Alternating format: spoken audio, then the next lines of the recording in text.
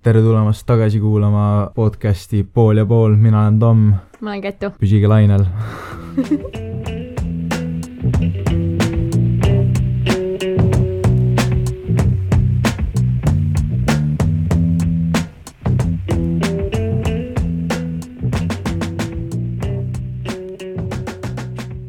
Meie tänaseks teemaks on prioriteedid, ajaplaneerimine, eesmärkide seadmine, stress ja ärevusharjumused.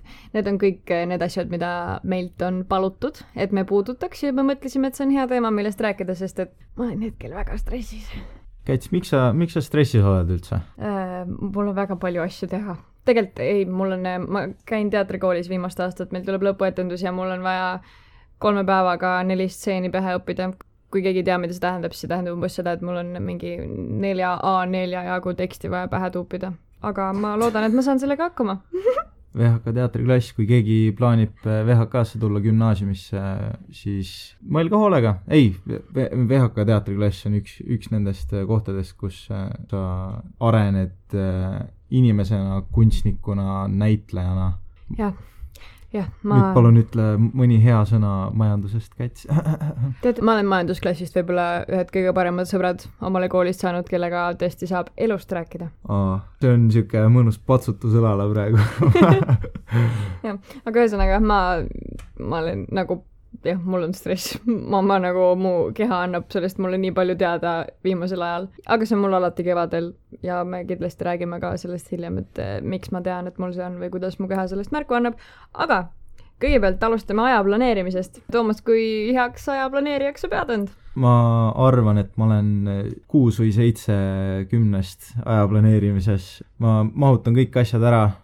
Mul on kindlasti väga head inimesed abiks. Mu ema aitab mul asju planeerida. Ta tuletab mulle asju meelde väga palju. Aga jah, ma üldiselt saan oma ajaplaneerimisega väga hästi hakkama. Aga jah, mulle peab hästi palju asju meelde tuletama. Mul on tunne, et selleks ongi naised. Sest et mina planeerin ka teiste aega, kui ma seda tegema ei peaks. Aga ma ütleks, et ma olen väga suur üleplaneerija. Jah, mulle meeldib, kui ma tean, mis mind ootab ees järgmisel nädalal. Seega ma planeerin üsna rangelt oma aja ära, aga mitte selles mõttes, et ma nüüd kella 7 loen raamatut, vaid pigem nii, et sellest selle kellaajani mul on kool, sellest selle kellaajani ma pean näiteks õppima või tegelema moelennuki korraldamisega või teksti õppimisega ja siis mingist kindlad ajad hommikuti ma käin tavaliselt trennis. Aga loomulikult, kui ma sinna jõua, siis see on väga fine lihtsalt. Ma kuidagi tahan, et mul oleks mingi kord elus. Jah, mulle meeldib ka seda teha, et lihtsalt vaatad, mis järgneval nädalal ees ootab, mis sul on vaja selleks teha, et asjad ära teha ilusti ja siis vaatad päevalt. Ma isegi vaatan rohkem jooksvalt. Ma ei mõtle esmaspäeval, et okei, selleks, et reedel see asi ära teha, on mul vaja teha seda asja. Pigem kolmapäev, neljapäev vaatab homset üle homset asja. Ja mul oleneb, et ma näiteks oma vaba aega üldse ei planeeri, siis ma olen väga spontaanne.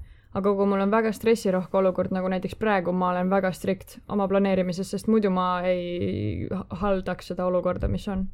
Kui tähtis on sinu jaoks aeg? Aeg on väga tähtis. Aega võiks alati rohkem olla, saaks nii palju rohkem asju ära teha. Päevas on ainult 24 tundi, sellest 8 magame, 10 oleme koolis ja vaata, mis sa nende üle, et 6 tunniga teed selles mõttes, et ei jää väga palju aega teiste asjade jaoks praegusel hetkel.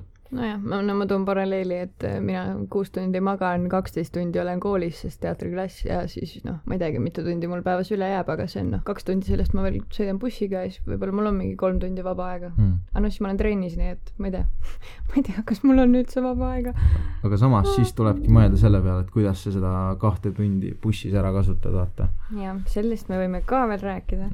Paneme kõrva taha. Jah, aga minu jaoks aeg on nagu raha.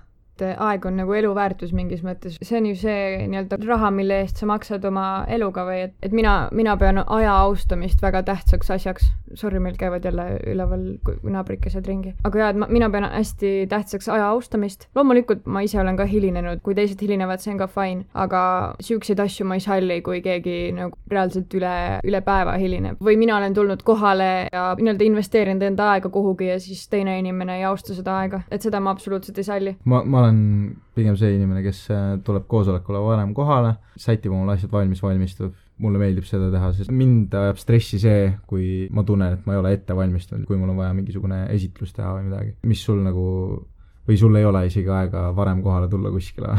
No vot, mul ongi see, et ma tohutult tahaks tulla asjadeks varem kohale, aga võib-olla see muutuks, kui ma elaksin linnas, aga ma väga sõltun näiteks bussigraafikust, kuna ma ei ela linnas. Viimsi gäng. Ehk siis nagu, esiteks ma sõltun sellest, ma tihti ei hiline tahtlikult, vaid mul lihtsalt ei tule bussi. Tund aega varem kohale tulla on ka selline asi, et tund aega magada on nagu ka tore. Aga ei oleneb olukorrast, ütleks nii. Et ma olen pigem see, kes alati 5 minutit hilineb igale poole. Aga samas, kui ma 5 minutit hilinen, siis ma olen selle 5 minuti jooksul väga täpselt mõelnud, et mida ma teen. Et vähemalt ma tulen plaaniga kohale. Nii et sa oled siuke 10-10 ajaplaneerija või? No ma üritan jah, aga ma ei ütle, et ma nüüd olen suurepärane kohalolija, et, okay. Et seda ma ei ole. No eks kooli puudumised näitavad seda. Oot, aga ma ei ütleks, et need kooli puudumised näitavad minu ajaplaneerimuse oskamatust, pigem ma lihtsalt teen selle ajaga midagi kasulikumat. Tähendab, ma ei taha öelda, et koolis käimine on mitte kasulik, aga ma õpin niimoodi, et mul ei ole vaja kuulata, vaid ma loen asjad läbi. Ehk siis ma võin näiteks sükest asja teha, et ma näiteks võtan õpiku ette, kui ma 3 tunniga loen selle läbi, sest mul on väga hea mälu. Okay. Ja ma võin selle töö ära teha. Ehk siis ma tihti ei käi tundides kohal, kuna ma seal tunnis ma ei suuda 1,5 tundi lihtsalt istuda ja kuulata sama asja, et ma pigem loen 3 tunniga kogu selle kursuse materjali läbi ja teen töö ära. Jah, ma olen väga tänulik, et mul on väga hea mälu, et ma saan teha võib-olla muid asju selle aja jooksul, kui peaks tunnis kuulama. Tavaliselt ma koon sokki näiteks koolis, kui ma pean tunnis olema. Õpid vanemaks juba varakult. No võt, see on, ma austan seda. Mul ei ole üldse head mälu antud, kui ma üldse mingisuguse kontrolltöö hästi tehtud saan niimoodi, et ma teen täielikult peast selle. Toomas, millele sa vihjad? Ei, ma ei ole lihtsalt kontrolltööde inimene. Ma võin rääkida mingist teemast. Mulle meeldivad hästi suulised vastamised, sellepärast siis ma saan vestelda selle teemal. See õpetaja, kellega ma vestlen, saab aru, et ma saan sellest teemast aru, aga mul ei ole lihtsalt seda faktimälu antud nii väga head. Minu jaoks lihtsalt on see, et ma tahan kulutada aega asjadele, mis annavad mulle samaväärselt või kasumlikult tagasi. See on väga majanduslik jutt praegu, aga et ma tahan kulutada niivõrd palju aega, et ma tunnen, et see oleks mulle kasulik. Et kui ma kulutan näiteks liiga palju aega millegi õppimisele ja ma pärast tegelikult ei saa sellest nii palju tagasi, siis ma mõtlen, et nagu milleks see effort. Et kui ma õpin näiteks mingit ainet, toome näiteks geograafia taaskord, ma ei ole geograafias tugev, aga ma ei näinud ka kunagi vaeva, et ma oleks tohutult investeerinud sellesse. Ma lihtsalt õppisin asjad pähe, tegin töö ära ja ega ma need ka ära unustasin, sest et ma lihtsalt tean, et mul ei ole siukest mõtlemist nagu ja ma juba teadlikult ei panustanud nagu oma aega sellele, vaid võib-olla õppisin selle kõrvalt rohkem matemaatikat näiteks. Okei, jah. Just eile mõtlesin selle peale, et ei tohiks aega anda nii palju inimestele, kes seda võib-olla kuritarvitavad. Jah. See on väga suur point selles mõttes. No ongi see, et kui sa saad inimesega kokku ja sa tunned, et ta raiskab su aega, et miks sa siis nagu said temaga kokku selles mõttes. Et tema aeg on ka ju tegelikult väärtuslik. Kui mõlemad tunnevad samamoodi, et me raiskame siin lihtsalt aega, siis miks me üldse siin oleme?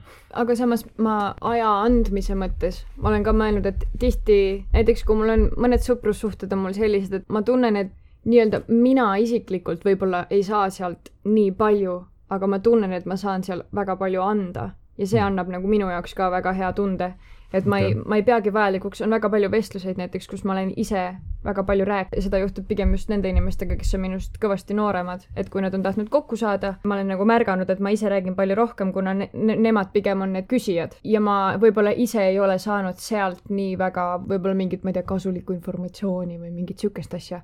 Aga ma olen näinud seda, et sellel inimesel oli tõesti vaja seda vestlust ja et ma sain selle anda.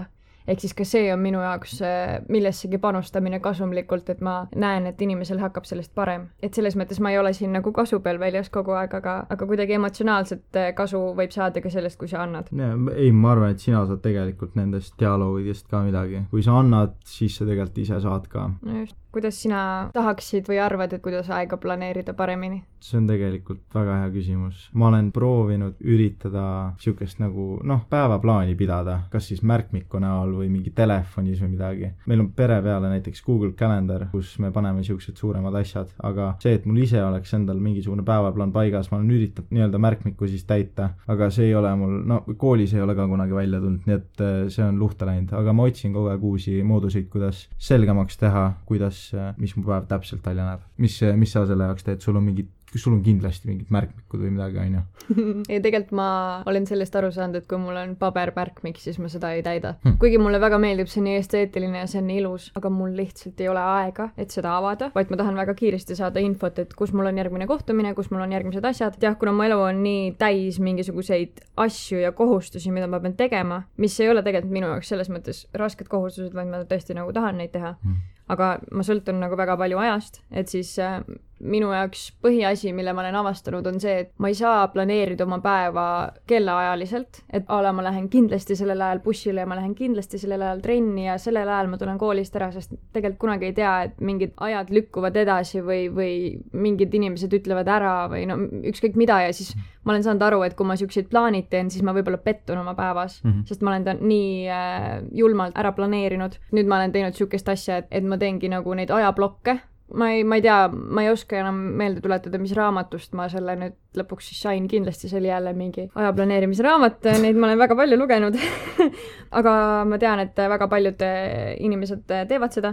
Ja siis ongi see, et sa paned kindla aja hetke selle jaoks, et ma lähen trenni ja tulen trennist ja olen trennis. Mitte ainult see trennis oleku aeg, vaid nagu kogu see commute imine sinna. Sorry, ma olen tšuke estonglish. Liiklemine sinna ja tagasi ja igale poole mujale. Väga kindel ajablokk, mida ma teen, on see, et mul on kindel aeg, millal ma loen raamatuid.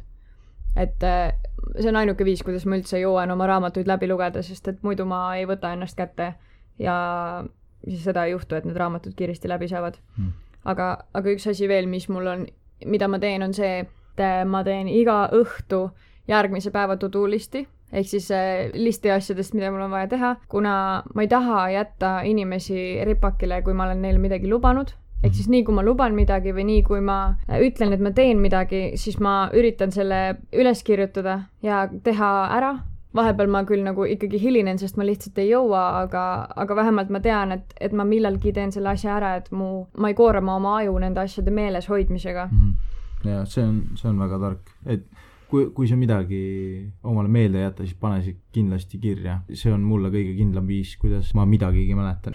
Et pane kirja, kui see on sul paberil olemas, siis või paberil või telefonis või kuskil mujal, siis on 90% võimalus, et sa mäletad seda rohkem. Ja üks raamat on kirjutatud ka ajaplaneerimise kohta, mille nimi on One Big Thing ja selle sisu oligi siis see, et võta iga päev üks asi, millele sa tõesti keskendud ja millega sa intensiivselt vaeva näed, et hetkel näiteks mul on teksti õppimine mu prioriteet, ma pean need teksti asjad pähe saama, seega mul on iga päev üks suur asi on see üks stseen nendest 4. Või siis eile õhtul mul oli näiteks matemaatika kontrolltöö, mida ma täna tegin, et see üks asi, et vähemalt ma selle ühe asja teeks ära ja kõik ülejäänud võib-olla on nagu teisejärgulisem. Et see prioriteedi küsimus siis. Ja teine asi veel, kuidas ma oma aega planeerin, on reegel nagu 2 minuti reegel. See on ka hästi popp asi, mis siis tähendab seda, et kui sa tead, et sa pead midagi tegema või sul on seal listis mingi kohustus ja kui sa saad selle asja teha ära 2 minuti jooksul, siis tee see ära kohe. Kui sa suudad selle asja teha 20 minuti jooksul, siis tee see näiteks järgmisena.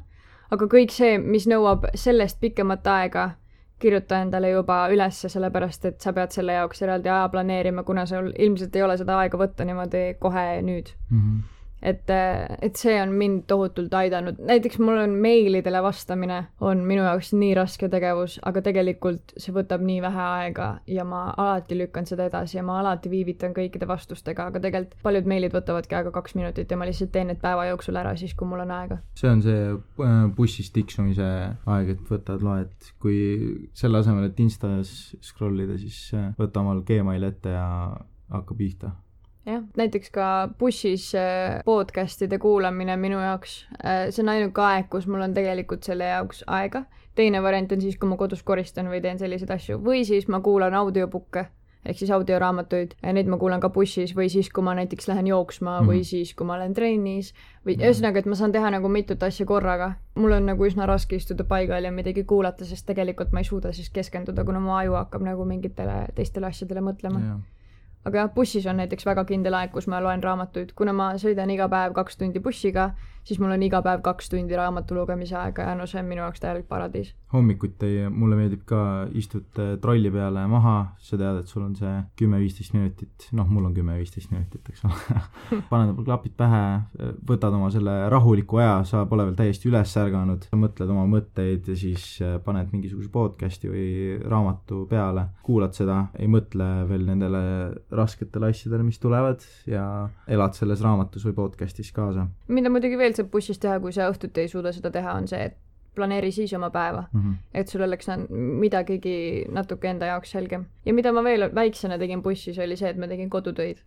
Siis, kui need annavad tegemist. Nagu tõesti, ma olen matemaatika ülesandeid bussis lahendanud hommikuti, aga no see oli siis, kui ma kaagis käisin, sest siis meil oli nagu tohutult palju kodutöid matemaatikas. Aga siis ma kasutasin seda aega niimoodi ära, sest et siis ma sain kodus teha muid asju. Ja. Aga üks asi veel, mis mul võib-olla planeerimise kohalt on mind aidanud, on sellised mini-tähtajad. Et kui mul on mingid hullud suured asjad vajavad tegemist, siis ma teen need hästi pisikesteks tükkideks ja teen kõikidele asjadele oma tähtajad. Et näiteks, kui ma hetkel õpin oma teksti, siis mul on igaks kindlaks päevaks on mul nii-öelda tähtaeg, mis stseen mul peab olema peas. Või kui ma näiteks teen oma graafilise disaini asju, et siis mul on kindel tähtaeg, millal see plakat peab olema näiteks 50% valmis. Et siis mul on juba enamus tehtud ja sealt edasi minna on juba hiljem lihtsam, et ma ei jäta seda siis nagu viimasele minutile. Need mini-eesmärgid, ma tunnen, et mul on ka hästi palju selliseid väikseid asju, aga mis vajavad tegemist ja siis kui sa ei teadvusta neid endale ja sa ei mõtlegi, et okei, mul on vaja see nüüd ja kohe ära teha. Kuna see on nii väike asi, aga see ikkagi vajab tegemist, siis jääb tahaplaanile ja sa lükkad seda edasi kogu aeg ja siis hakkab see lumepall ketrama. Et eesmärgid vajavad seadmist. Ja muidugi kõige stressirohkemal päeval mul ongi see, et kui mul on nii-öelda need to-do list või see asjade tegemise list, et siis ma panen kindlale päevale kindlad kohustused, kus ma pean midagi tegema, et näiteks ma reaalselt kirjutan üles päevad, millal ma pean oma juukseid pesema ja millal ma pean, ma ei tea, mis asju tegema, sest ma lihtsalt unustan ära, ma ei jõua, mul on nii kiire. Ja üks asi, mis mul veel on GIST päev, mis on siis Get Your Shit Together päev, mis on mu vaba päev alati ja siis ma teen oma kõik meilid ära, mis on jäänud toppama ja kõik kodu koristan ära, teen oma kapid korda, sellised asjad, mille jaoks sa pead võtma aega ja siis ma teen pesu, sorteerid sokke, värgid, särgid ja just, et ma üritan nagu iga kuu vähemalt ühe teha või vähemalt 2 kuu jooksul ühe teha, et muidu ma lihtsalt ma ei saa hakkama oma eluga. Ja, see on väga-väga vajalik päev või pool päeva, mis sa võtad. Võta see tolmuime ja viska need asjad pesumasinasse, triigi need särgid ära. Need on nii väiksed asjad, aga jällegi need vajavad tegemist. Mu sõbrannal on näiteks hoopis siuke meetod, et ta võtab iga päev oma elukaaslasega, nad panevad 20-minutilise taimeri käima ja siis kiiruse peale, kes kiiremini kodu korda saab. See on reaalselt võistlus neil iga õhtu, aga tegelikult see on geniaalne idee, kuidas sa võib-olla jõuad ainult elutoa ära koristada, aga kuna sul see iga päev on, siis sul on kogu aeg kodu korras. Et võib-olla ma kunagi tulevikus siis üritan ka seda endale sisse harjutada, aga praegu ma selles väga andekas ei ole veel. Kuule Käts, aga miks meie kui inimesed või noored jätame asju viimasele hetkele? Mul on siuke tunne, et see on nii suur probleem. Me teadvustame seda, aga me ei tegele sellega üldse, sest alati leiab mingisuguse asja, mis on alati seal viimasel minutil. Ma korraldan moeshow'd Moelennuk ja ma olen ka seda niimoodi korraldanud, et ma jätsin kõik asjad viimasele minutile ja sealt ma sain väga ritsi õppetunni, kuidas mitte jätta. Aga põhilisi asju, mida mina teen, on see, et ma meelega üritan ennast hõivata mingite tegevustega, mida mul tegelikult üldse ei ole vaja teha, et mul ala kell 2 öösel tuleb tuju, et oi, ma nüüd hakkan oma tolmuimejaga kodu koristama, kuigi tegelikult ma peaks juba ammu teksti õppima või ammu seda plakatit tegema või mida iganes, et ma nagu meelega hõivan ennast mingite asjadega või siis ma lihtsalt scrollin sotsiaalmeedias ja tegelikult tohutult raiskan oma aega, aga ma millegipärast väldin seda tegevust nii väga, ma ei tea, mis see on, kas see on võib-olla meie generatsiooni asi, aga ma nagu meelega üritan vältida neid asju, kuigi sa ei tee seda paremaks. Alati leiab midagi, mida teha, et mitte midagi teha. Jah, ma ei tea, võib-olla see on mingi psühholoogiline värk. Peaks järgmist raamatut selle kohta lugema. Kui tugevalt sa sead oma prioriteete või kas sul on olnud elus mingid õppetunde, kus sa oled aru saanud, et su prioriteedid on olnud valed? Kindlasti on olnud mingisuguseid momente, kus ma olen mõelnud seda, et kas mu prioriteedid on õiged, kas need on õige koha peal, kas ma peaksin need ümber seadma. ma olen natukene tegelenud sellega, ma ei tea, kas see on täiesti välja tulnud, aga ma üritan ikkagi leida õige koha nendele prioriteetidele ja mis järjekorras need olema peaksid üldsegi. Sellepärast, et elus toimub nii palju asju ja nende prioriteetide seadmine on nii raske. Sa tundud siuke inimene, kellel on palju asju, aga raske on seada neid järjekorda. Ma olen saanud elus väga karmid õppetunnid sellest, kui ma ei ole seadnud oma prioriteete õigesti. Kunagi näiteks mu põhiprioriteet oli suhe, aga ma olin noorem ka. Aga näiteks hetkel mu suhe ei ole mu prioriteet number 1. See ei tähenda seda, et ma kuidagi oma kaaslast vähem armastaks, aga lihtsalt, et ma arvan, et iseendaga peab enne hakkama saama, kui sa üldse hakkad kellegi teisega hakkama saama. Ehk siis see on olnud suur õppetund ja teiseks see, et ma olen seadnud näiteks teatri või töö või õppimise ettepoole kui oma tervis. Et ma olen näiteks oma une arvelt hakanud tegema oma koolitöid, ma näiteks väga pikalt une arvelt tegin oma teatri asju ja nüüd mul on sellest aastast või ütleme nii, sellest õppeaastast ma tegingi endaga selle lepingu, et kui ma ei saa näiteks kontrolltöödeks õpitud, siis ma ei lähe ja ma ei tee seda kontrolltööd ja ma lihtsalt lähen ja teen selle järele, sest et mu uni on tähtsam ja kui ma ei saa oma und täis, siis ma niikuinii ei funktsioneeri järgmisel päeval ja mul niikuinii ei ole mõtet minna seda kontrolltööd tegema, sest ega ma seda hästi anyway ei tee. Et muidugi ma endiselt olen suutnud teha neid mingi 3-tunniseid öid, jätkuvalt ka 2 päeva tagasi tegin seda, et ma magasin 3 tundi, aga ütleme nii, ma üritan. Et see on väga raske. Aga jah, et ma olen arvanud, et inimesed ootavad minult rohkem ja et ma peaks nagu millegi arvelt seda tegema, aga siis ma olen aru saanud, et see, et inimesed minult midagi ootavad, ei tähenda seda, et ma peaks kuidagi vähem magama või oma tervisega vähem tegelema või oma trenni ära jätma või jah, et see on mu kõige suurem õppetund ilmselt. Ja uni on väga-väga tähtis tõesti. Ei saa näidata seda kuskil joonise peal ka, kui tähtis uni on selle jaoks, et me oleme veel noored ka, meil on see eriti tähtis all. Kui praegu juba oma une ja tervisega niimoodi mängid, siis ma ei tea, kuidas tulevikus on, kui 50-60 seal hakkab see kätte maksma täiega. Kui ma sean prioriteete, ma just tegelesin väga-väga karmilt sellega, sest ma sain aru, et ma ei saa hakkama, kui ma nende peale ei mõtle. Ma hakkasin mõtlema sellise küsimuse peale, et mis asjad on need, millele keskendumine mõjutab päriselt mu tulevikku. Ehk siis hetkel nendeks ongi mu tervis, sest tervist mõjutab igal juhul mu tulevikku ja see mõjutab iga päev mu tulevikku, ükskõik mis eluperioodil ma olen. Ja hetkel võib-olla, mis kõige rohkem mõjutavadki meie tulevikku Toomasega kool ja ülikool ja eksamid ja väga suured tähtajad, et kui ma nende arvelt hakkan midagi tegema, siis see on juba vale. Sest et kui ma need teen halvasti, siis võib-olla mu tulevik muutub selle pärast. Et sel juhul on kõik need ülejäänud asjad on teisejärgulised ja ma olen aru saanud, et see küsimus võib-olla aitab kõige paremini mu prioriteete seada. Just, kas ma õpin pigem katseteks või ma õpin ajaloo kontrolltööks? Kas ma katseid saan uuesti teha? Pigem mitte. Kas ma ajaloo kontrolltööd saan uuesti teha? Ma arvan küll.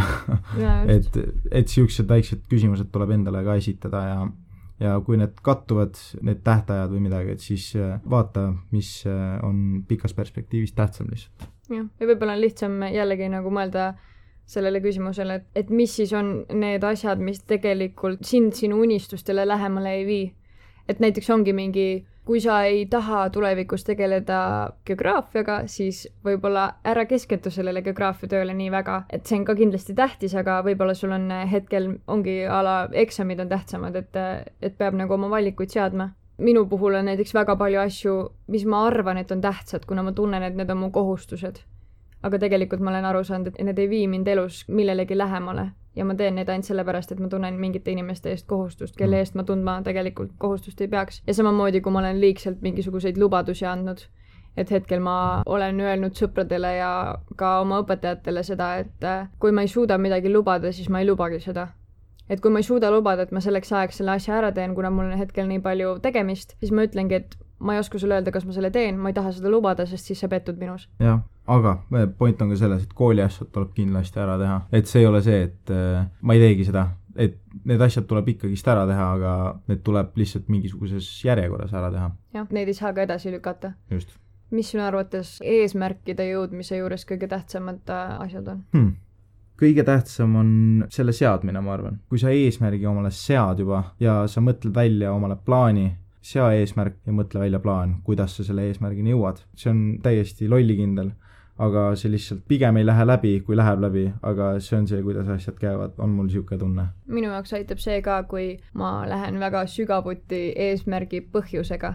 Et näiteks trennis käimine, et kas trennis käimise eesmärk on ainult see, et ma tahan näha välja parem, et minna randa, või see, et ma tahan, et ma oleks tervislikum inimene või see, et ma tahaks, et inimesed, ma ei tea, suhtuksid minusse teistmoodi või ühesõnaga see võib olla väga mingi sügav tähendus sellele, miks sa asju teed.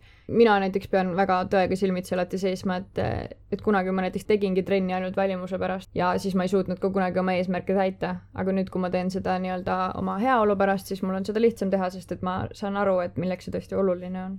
Ja, tervisesport alati kindla peale minek. Kui liiga hulluks minna trenniga, siis see võib ka sind alt vedada. Mõnest eesmärkide puhul on see ka hästi oluline, et sa vahepeal vaataks tagasi ja mõtleks, et mida sa üldse saavutanud oled.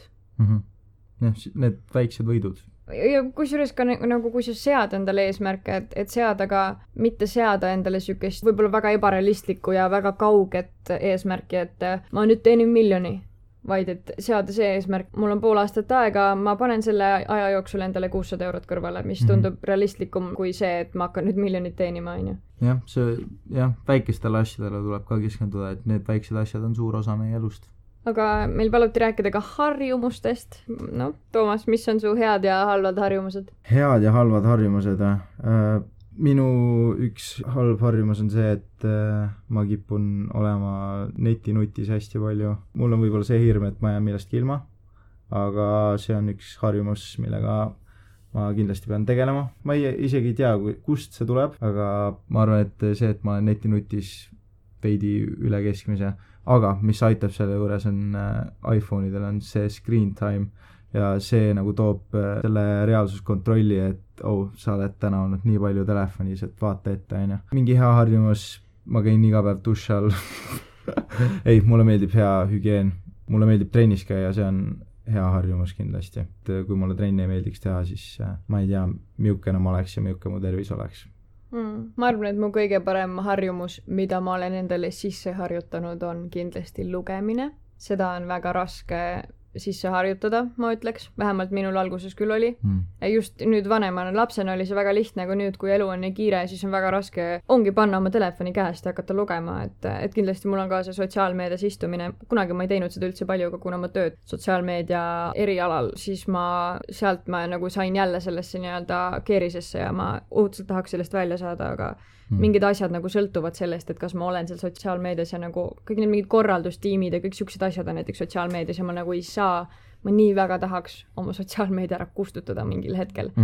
Ja mu töö on ka ikkagi Instagramil, nii et ma ei saa mul on nagu valik, kas ma teenin raha või ma kustutan oma sotsiaalmeedia ära ja ma ei saa taani minna, sest mul ei ole raha või ma ei saa oma korteriüüri maksta, sest mul ei ole raha, on ju. Jah.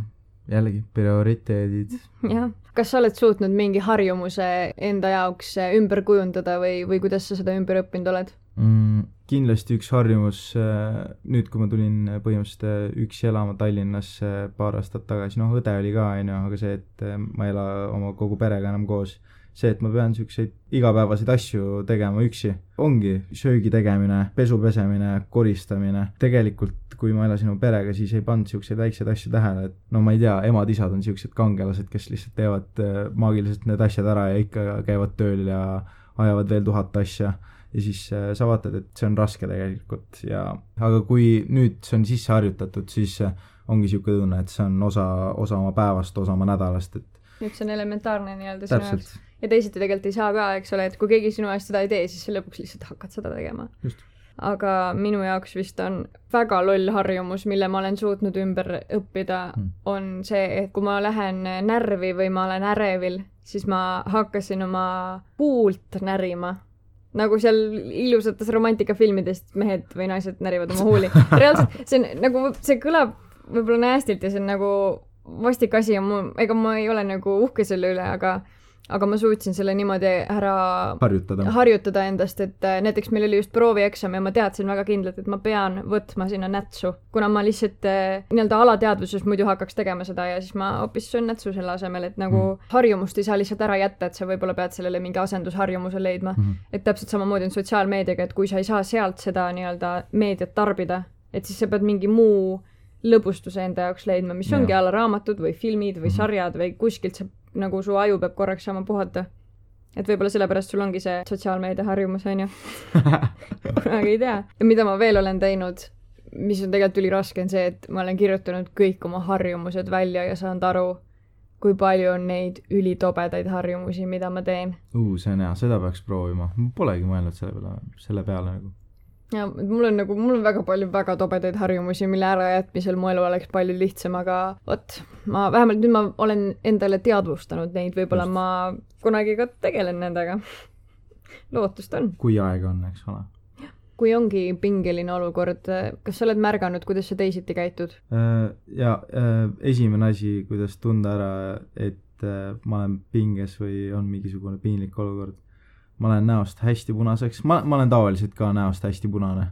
Aga siis ma olen täiesti tomat, on ju. Parem oli ka see, et mu hääl hakkas hästi värisema.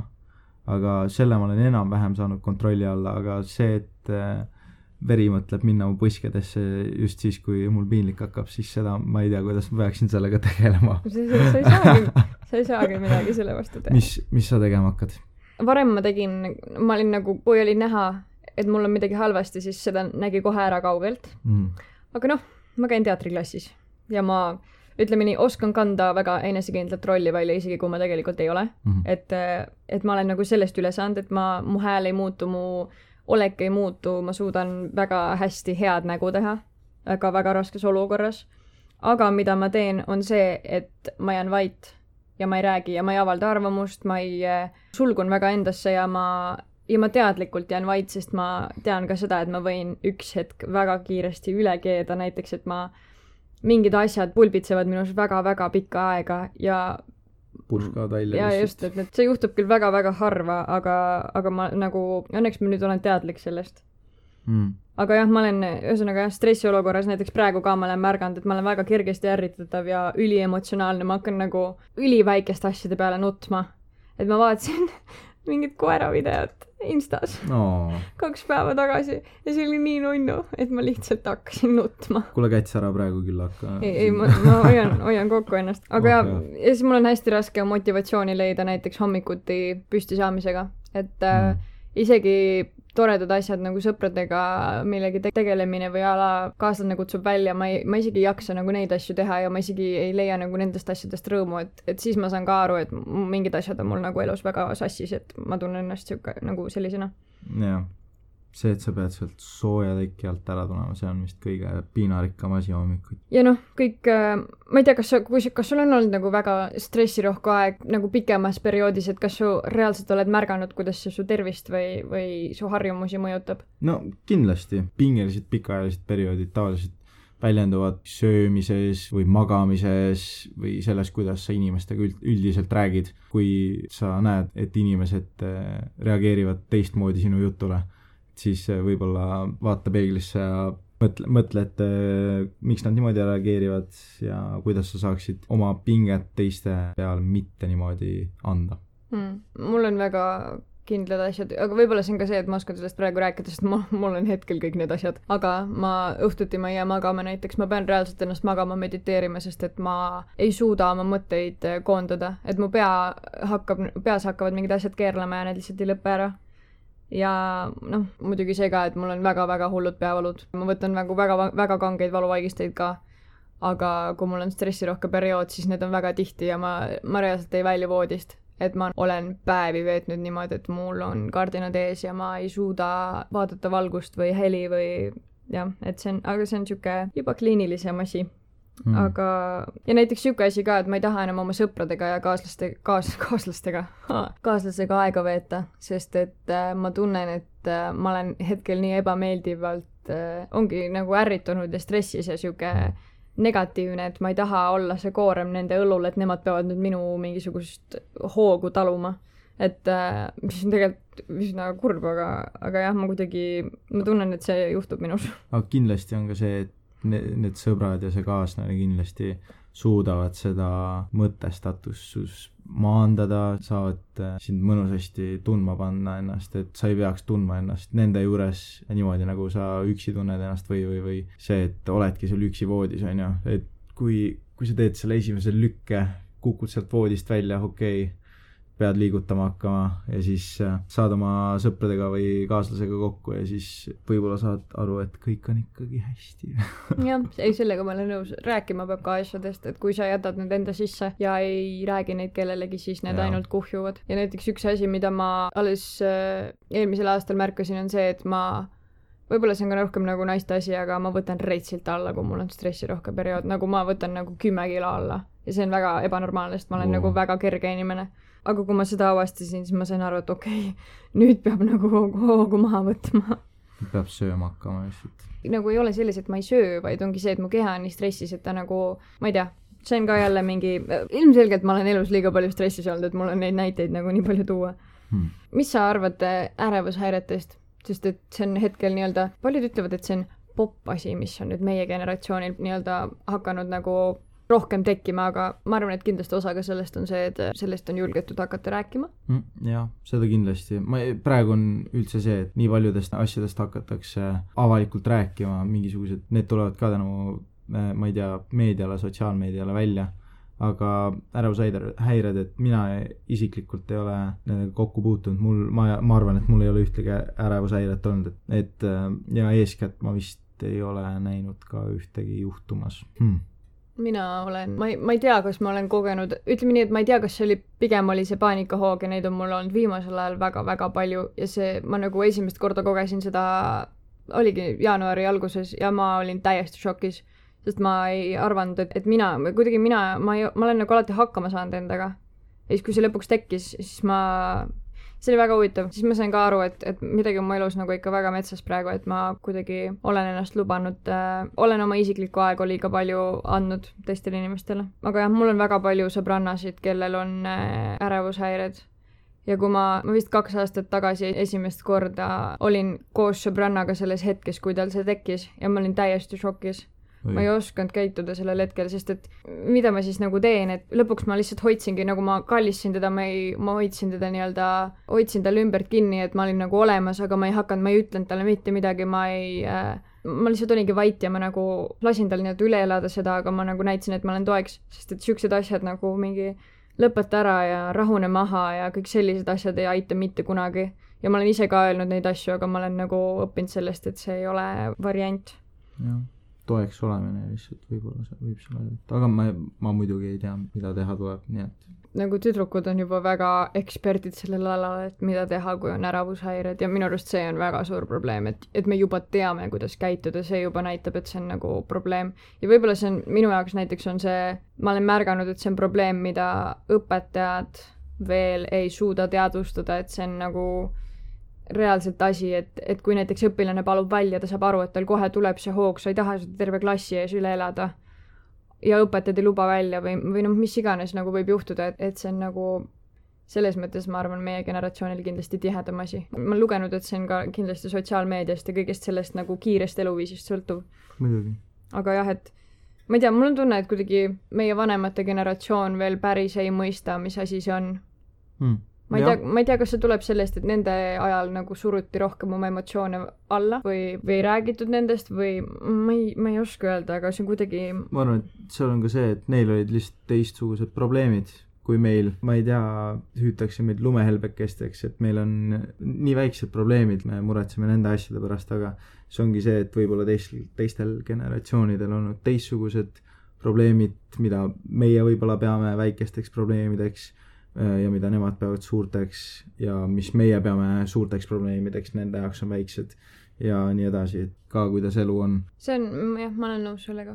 Võib see olla ka sellest täpselt, et see sotsiaalmeedia on meie jaoks maailma nii suureks teinud, mis kindlasti meie vanemate generatsioon, neil oli see raudne ees ja ega sa sealt kaugemale nagu ei näinud.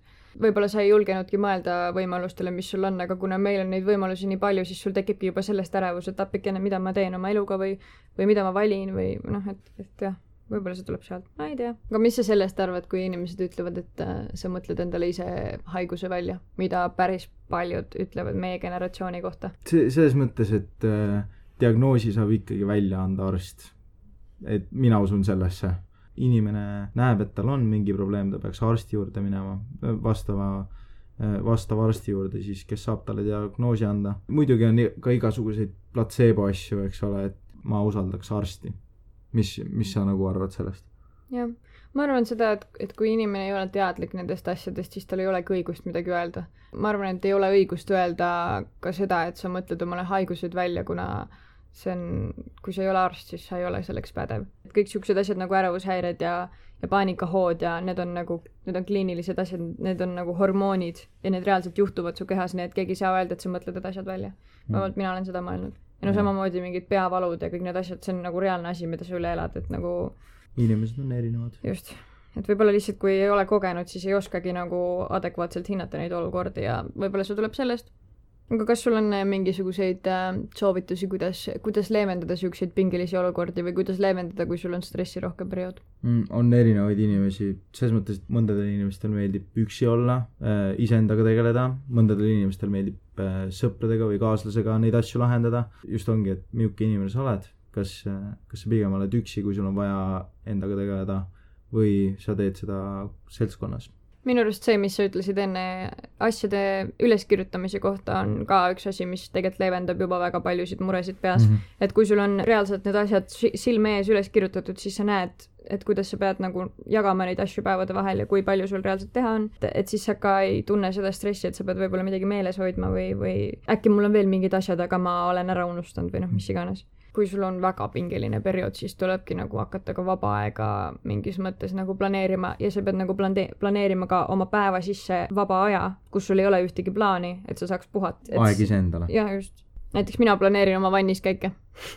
Mul on 2 tundi aega, ma lähen nüüd vanni ja ma söön oma maasikajäätist ja ma olen õnnelik. et jah, ma ei tea, võib-olla ma olen ainuke, aga see aitab mind. Ja muidugi, mida meie koolivend kes istub matemaatikas mu ees soovitanud, on mediteerimine. Karl-Hans on tark mees, teda ma usaldan. Jah, see on, me peaks mediteerimast proovima. Jah, ei, selles mõttes, et kes Hansu ei tea, Hans on see mees, kes ärkab kell 4 hommikul, ta läheb, jookseb 20 kilomeetrit, siis ta tuleb koju, mediteerib, sööb 10 muna omletti, tuleb kooli, teeb kõik 5 peale ära, läheb pärast kooli koju, loeb raamatu läbi ja siis veedab sõprade ja kaaslase ja perega aega ja siis on õnnelik inimene. Või siis siukene mulje on vähemalt jäänud. Jah, eks me seda sisu ei tea, aga ta tõesti, mind ta inspireeris näiteks mediteerima, sest ta rääkis, kui palju kasulikku sellest on ja tegelikult kõik räägivad sellest, aga kuidagi jälle on see, et seda on nagu nii raske ette võtta, sest see on ka harjumus ja nagu nii raske on harjutada ennast lihtsalt. Ma nüüd istun 15 minutit ja üritan millelegi mõelda. Või jah, ma üritan oma mõtetega tegeleda, et umbes see on nagu, muidugi trenn, uni, toit, kõik see, millest sa rääkisid, on ju, et see on kindlasti tähtis. Üks asi veel on vitamiinide söömine, eriti Eestis, D-vitamiin. Minul näiteks on, ma soovitan väga käia vaatamas, mis vitamiinid teil puudu. Mul on näiteks väga suur rauapuudus olnud ja sellest ma olen olnud nii väsinud, et isegi nagu suvel ma olen tulnud koju maganud päeval, sest ma lihtsalt ei suuda enam üleval püsida. Okay. Ja muidugi see ka, et sa seadki omale prioriteedid ja sa sead oma prioriteediks tervise. Just. Ja sa ei ole kella 3-ni üleval, et mingisugust asja teha, kui sul tegelikult seda võib-olla ei ole vaja nüüd nagu kindlasti teha. Lihtne öelda ja raske teha, aga kui sul on keegi, keda sa usaldad, siis kindlasti räägi, et sa oled pinge all. Võib-olla ta saab sind lihtsalt ära kuulata, kui ta ei oska sind kuidagi aidata. Et kui keegi kuulab sind, siis aitab alati kaasa. Minu jaoks väga hea kogemus meie koolis on olnud see, et sa lähedki koolijuhataja juurde ja sa ütled, et sa ei jaksa. Ja see on olnud minu jaoks nii oluline, kuidas ta on aidanud mind. Et öelda oma õpetajatele seda või kellele iganes, kellest nagu, kes annab sulle kohustusi juurde. Et öeldagi ausalt, et aga ma ei jaksa rohkem. Et sa võid ju mulle neid anda, aga ma ei jaksa neid teha. Et see on ka nagu inimlik ja kuidagi meie sõpruskonnal on näiteks üli palju selliseid inimesi, kes ongi mega tublid ja siis neil on nagu raske öelda seda välja, et ma rohkem praegu ei jaksa. Et see on nagu ka väga oluline. Nagu mida mina olen viimasel ajal avastanud enda jaoks, nagu selle mõtteviisi on see, et see ei ole minu süü, kui keegi teine oma une ja tervise arvelt teeb mingisuguseid asju ja eeldab, et mina teen sama. Nüüd ma olen sellest aru saanud, et aga see on tema mure, et tema seda teeb. Ja et ma ei pea tundma kohustust, et mina pean ka nüüd oma, ma ei tea, tervise pärast või une pärast selle jätma nüüd nagu sinna paika ja hakkama neid kohustusi täitma, mida teine inimene täidab mu une arvelt, et oma tervisest hoolimine on cool. See on mingisugune Sotsiaalministeeriumi järgmine loosung. Pluss, kui mõelda nüüd realistlikult, siis kui üks inimene teeb hetkel noorena või juba ka vanemana oma tervise arvelt mingeid asju, aga sina hetkel võib-olla teed natuke vähem, aga vähemalt hoiad oma tervist, siis ilmselt su elu on pikem ja sa jõuad oma elu jooksul ikka rohkem ära teha, kui see inimene jõuab oma võib-olla natuke lühema elu jooksul. Võib-olla natuke karm ütlus, aga ma ei tea, minu jaoks tervis on nii tähtis, ma lihtsalt nagu kellegi murekoorem on ka vahepeal raske kanda, aga ma arvan seda, et kui sa saad oma mure pooleks jagada ja kui kuulajal on oskus seda mitte enda koormaks võtta, et sa kuulad mure ära, aga sa ei hakka selle pärast nüüd ise uuesti veel rohkem muretsema, et nagu kuidagi balanss leida, et siis ma arvan, et asi läheb paremaks, kui sa teed oma suu lahti ja ütled, et mul on abi vaja või palun kuulake mind. Ja mina olen ka väga selle poolt, et mentaalse tervisepäevi võib koolist võtta. Ma muidugi ei ole mingi kooliõpetaja, aga mina küll teen seda, et kui ma jaksa ja kui ma tegelikult saan aru, et tänases päevas ei ole otseselt mingisuguseid suuri kohustusi ja ma suudan need asjad hiljem järele õppida, et mul hetkel, näiteks ma olen läinud reaalselt koolist koju magama. Asi, mida ma ei oleks kunagi varem teinud, aga nüüd ma olen seda teinud ja ma olen näiteks oma matemaatikaõpetajale öelnud, et tead, et ma ei jaksa tundi tulla, ma olen nii väsinud, ma pigem lähen magama. Ja tema näiteks on väga mõistev olnud sellel alal, et muidugi see on kõige tähtsam, et küll sa jõuad oma matemaatikaga järele tehtud või no mis iganes. Ma ei tea, ma küll julgustan, et võtke chillid ka vahepeal, on ju. Ja, lõbutsege. Ja. Ja aitäh kuulamast. Ja, kui teil on mõtteid jagada või vaielda vastu, siis muidugi me oleme oodatud. See oli Pool ja Pool, mina olen Tom. Ma olen Ketu. Ciao. Ciao.